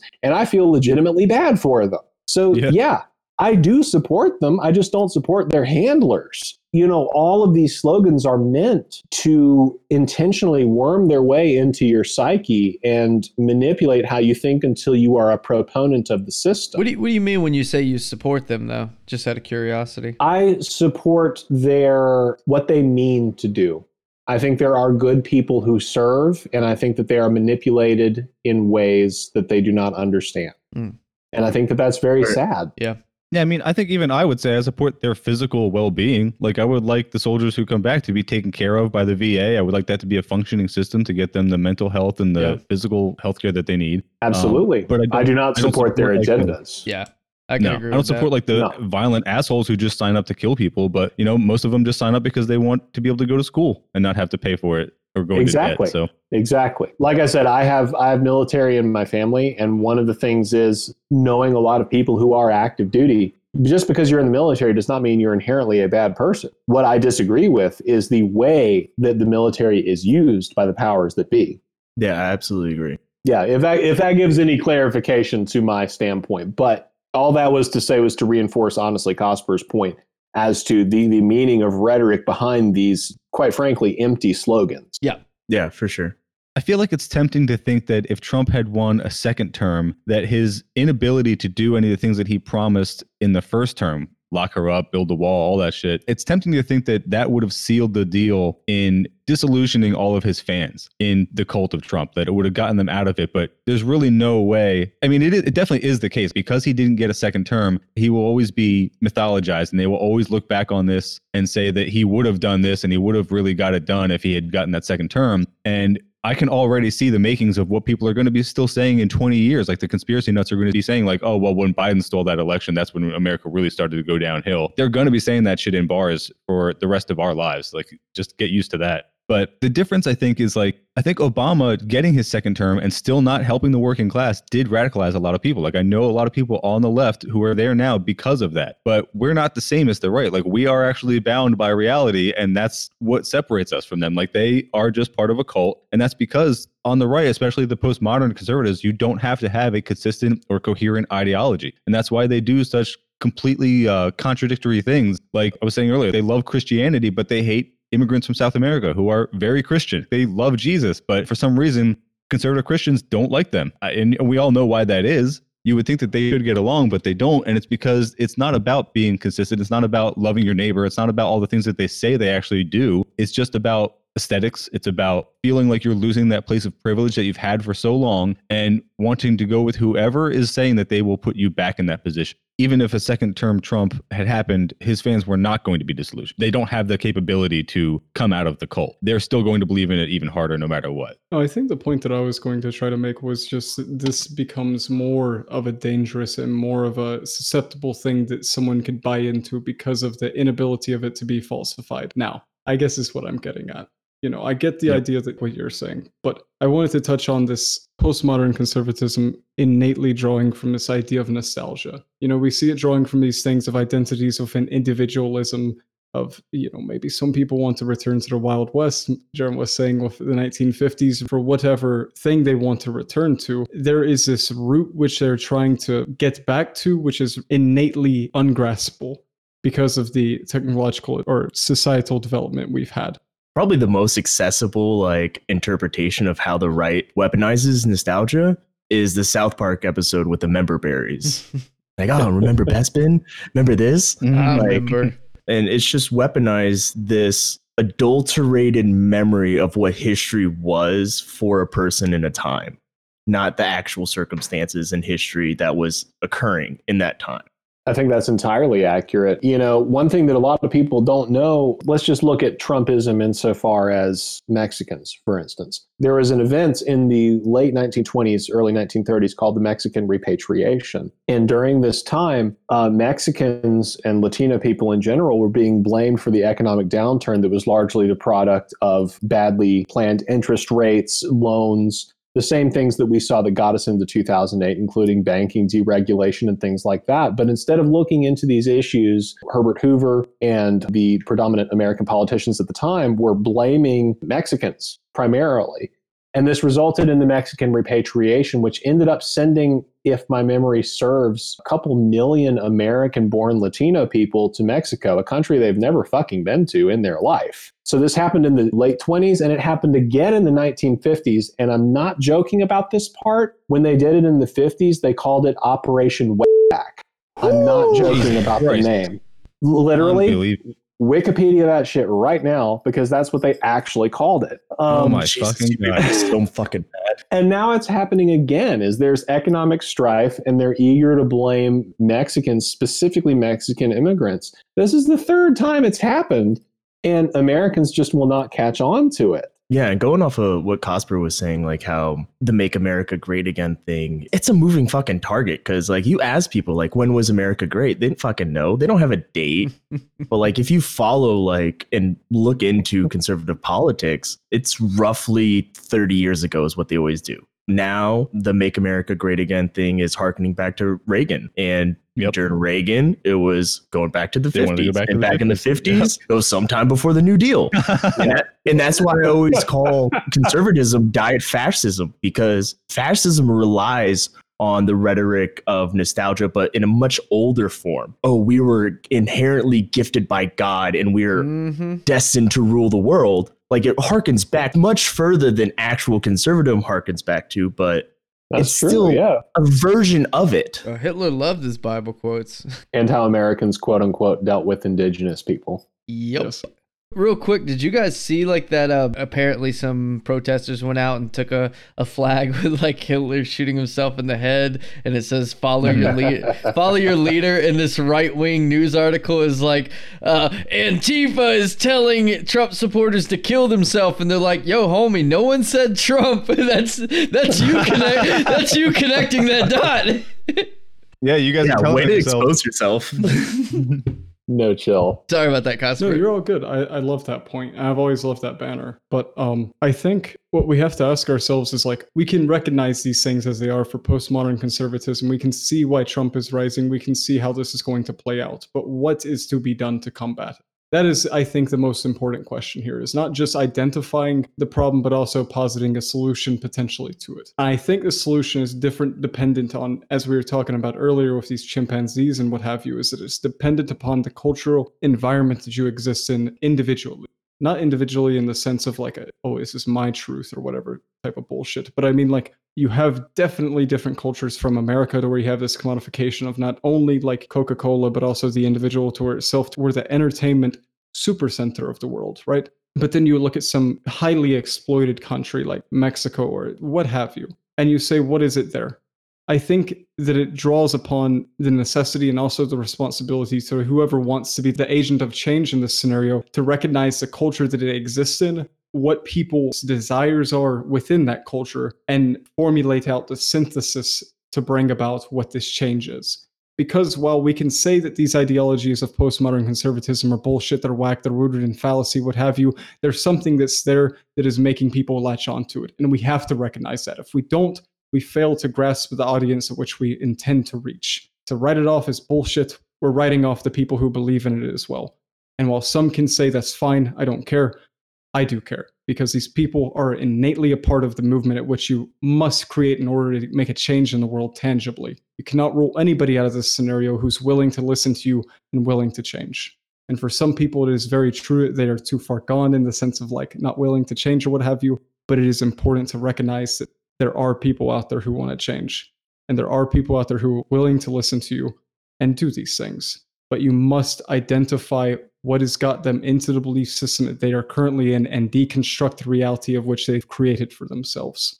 I wouldn't even say it's really deconstructing more than deprogramming, with the propaganda that's fed with the education system. I think one good answer to how we can react and how we can solve these issues is education. We need a better education system that teaches people like actual truths and not just fucking bullshit that's passed down from Western ideologies.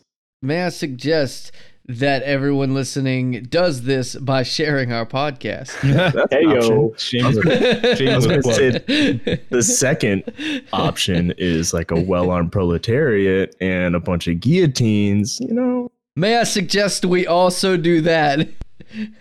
I think there's kind of an elephant in the room, which is for most right-wing movements, there's a very close relationship to religious fundamentalism. And I think that that's not coincidental. Because one thing that I've discovered in exploring leftist politics, and of course anarchism in particular, but it's also present in the works of Marx, would be that there is no prescribed solution that works across the board.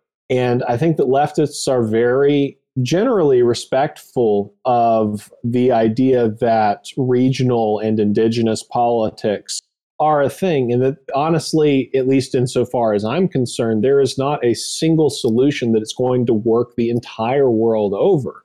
The human condition is far too varied for something like that to exist. Now, if we look at it through the lens of right-wingers, it's very convenient to think that something like capitalism will work the entire world over, because why wouldn't you believe that if you believe in an all-knowing, all-seeing God? The ideas of this blanket truth are already accepted on a very grand scale for those who are quite religious. So why not let that same sort of amalgamous truth extend into your political perceptions? And I think that that's a really important talking point for why conservative mentalities tend to exist in these religiously fundamental groups. Yeah, how can you argue with somebody who has really bigoted and extremist evangelical views when in their mind, they fully believe that they were made in the image of God and that's what God would want? Yeah, it's virtually impossible. And that's the entirety of it, is if you can believe that this blanket belief of yours is true, then why not accept that capitalism can exist the world over and be completely infallible? I would like to also point out that within a lot of right ideology, there is an adoption of left-wing ideology as well. I think that we have to acknowledge this. When we look at like a National Socialist Party, we have this adoption of the Social Democrats of the time and stuff like that. There's a lot of things that they take from everyone, and we must acknowledge the fact that, like you said, to reach a synthesis requires an amalgamation of many different things, not just one. I don't think it's that the right takes things from the left. It's that they cloak their fascist rhetoric with progressive language. Yes. Yeah. That's my intent there. It's not that they actualize the idea, but they facade it as this attempt to. Because, when we talk about this National Socialist attempt at unity, it's okay, unity with a certain group of people, but obviously someone's excluded from it. There has to be, right? I should clarify with that. I apologize. No, but you're totally right. That's the thesis of the dog whistle. That's what, when Reagan was president, that's what Christians heard.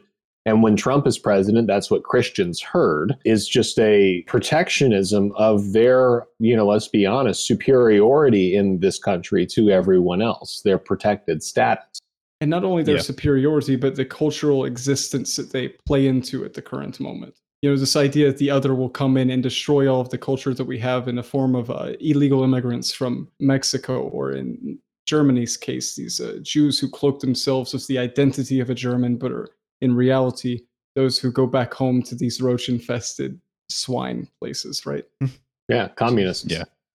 Precisely. Yeah. Yes, dirty commies. Yeah, there always has to be an enemy, and that enemy always has to be simultaneously weak and strong. And you always have to feel like, you're co-opting the socialist rhetoric, and they say that they want to be anti-capitalist and redistribute the wealth from all these elites, and those elites are always conveniently all Jews, even though they're a small subset of the people who are wealthy. In reality, 100% of the people who are controlling all the systems of power are wealthy. It doesn't get much simpler than that. Like, that is the difference between the left and the right. The left sees wealthy people as the problem, and the right sees a small subset of those wealthy people as the problem. Seems pretty obvious to me.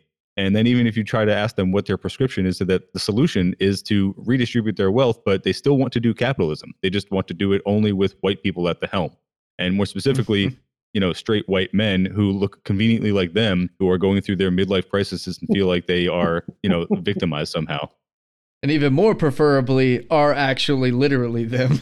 Yeah. Yeah, no, I wanted to touch on on what you said, Sharon, like how the dog whistles and the adoption of progressive language. I don't think it, especially with the Trump era, the dog whistles have gone away. Even on the campaign trail, Trump killed a lot of political euphemisms. Because it used to be for the longest time that border security was about protecting American jobs, even though nobody was profiling white European Americans and checking their visas and pulling them over. It was just brown people. Isn't the theory of protecting American jobs fucking crazy when Americans are building manufacturing plants in other countries? It's like, you guys really, you can't connect dots that fucking two-dimensional. Well, we're talking about people on the right. They don't have two brain cells to rub together half the time. I think that don't get me wrong, I think that a lot of the former dog whistles kind of evaporated with the Trump presidency, but there were some new ones that you have to have the right set of eyes to see it. And that is not the normal right wingers, but it is this other subsect of right wingers. So, when we see the upside down red triangle that was on his website for a while, when we see things priced at $88.88, if it were just one of those things as a Jew, I'd be like, maybe he fucked up. But when it's those things over and over repeatedly compounded with his just like overt themes of the globalists are against America, I'm already thinking in my head, like, you're referencing the protocols of the elders of Zion. And then he starts talking about QAnon. Stop the steal. And then I'm just like, you know what, dude, you are a fucking Nazi. And, the average conservative may not see that the same way. I think you're right, Ward. The average conservative isn't going to see this and put the, pieces together. But the average Nazi definitely will. Yeah. And I think that's what the stop the steal is too. I mean, that's literally, no one believes all this bullshit they're saying or that there's enough to overturn it. They believe that only their voice should be counted. Yes. 100%. Yeah, they're believing that Biden rigged an election without a fucking paper trail or like evidence trail. My man can't rig a sentence. Like, I wish fucking Biden was as cool as they fucking made it sound. Like, come on, man. Like, the version that the right talks about Biden sounds so fucking cool. I want that Biden. Yeah. On a good day, he could tell his wife and his fucking sister apart, and you think he rigged this fucking dimensional thing. I've seen memes about, now I guess we know why Biden wasn't actually out there campaigning. He knew he had it the whole time. Well, I'm like, homie, he probably still don't realize he won. Yeah. All right, so I do want to, we spent probably the last half hour or so kind of digressing, but to tie it back to Reagan, the topic at hand, I do want to make it clear that he is responsible for this shift in conservatism to the postmodern and for what led us now to this post-subtext era where now all the All the nuance is gone. All the dog whistles are now just foghorns. We wouldn't be here if it weren't for the Reagan era. And he was directly responsible for that. And I think it could also be a coincidence of just the shift in how media operates, because before then you had long form television programs. You had people like Buckley debating Gore Vidal, and they would actually make talking points, and they would have long form discussions and try to actually talk about concepts of conservatism versus liberalism. That was what our political discourse was at the time. And it started to shift with Reagan into this cult-like version of conservatism that we now have today. Yeah, didn't he, like, when it came to the debates, it wasn't so much more on policy where he was, I think he was like, oh, I don't want to bring up my opponent's age. He went straight for the personal attacks, not even like actual policy statements. Is that not bringing up his age to say that, though? It just reminds me of the Kim Jong-un thing where he's like, Kim Jong-un had such terrible things to say about me. I would never speak about how fat he is. Yeah, basically.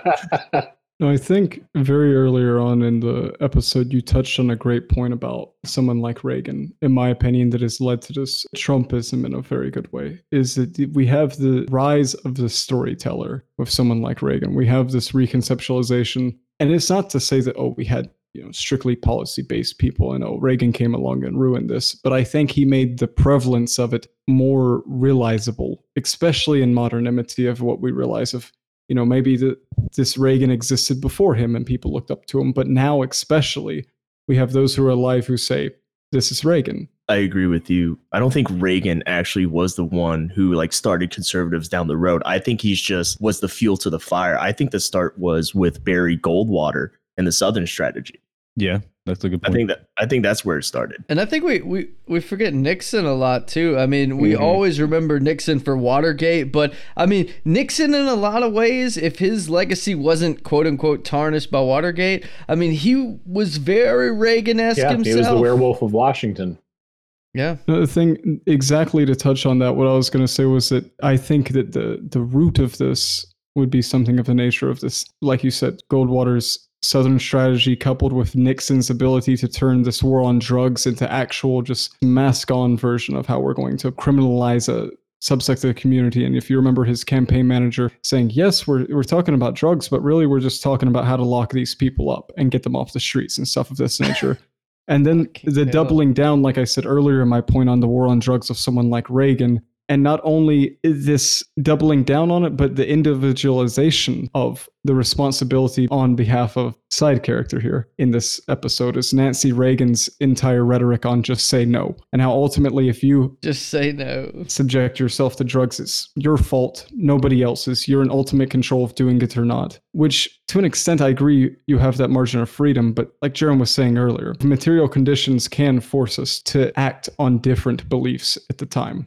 I'm an idealist. Like I said, I'm a Hegelian before anything. But I believe that idealism is coupled with materialism to reach the correct synthesis, which is required to interpret. Wasn't Nancy Reagan also super into reading a crystal ball or astrology or some kind of whack-ass shit? Yeah, no, she had a spiritual advisor who would read her astrology report every day. It was Stevie Nicks, wasn't it? What? Yeah, was it Stevie Nicks or was it Marianne Williamson? And she's secretly 120 years old. Y'all are fucking me up right now. All right, well, I think that's as good a place as any to wrap it up. Yeah, I'll just run through the plugs. As usual, for Cosper, we'll plug the DSA. That's dsausa.org. For Jaron, we'll plug his website. That's Jaron Perlman, JaronPearlman.com. Go ahead and pick up his book, The Politics of Fear. I picked up a copy myself today, and as he told me, all the proceeds are going to Black Lives Matter. So good on you for that, dude. Oh, yeah. Check out Sterling on our Twitter. It's Turn Leftist Pod. And I will always be at Turn Leftist on Instagram or Turn Leftist 1312. And Ward Lawley is on Instagram as well at WARDLAWLEY. And just like I am at Turn Leftist 1312 whenever I'm shadow banned, he is now a victim of the shadow ban. So now he is the millennial leftist. Yeah, it's at millennial leftist on Instagram. That's my backup now. Yeah, so check him out. He's posting there and he's got some funny shit on there as always. And someone else in the group chat asked me to shout out the Party of Communists US.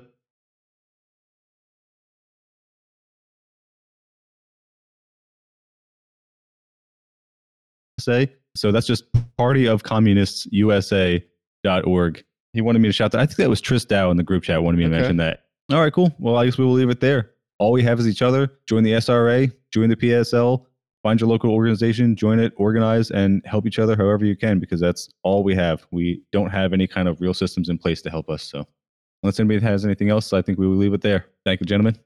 Can't wait to do it again. I'll see you guys next week. Can't wait. Good, brothers. Later. Y'all take care. See ya.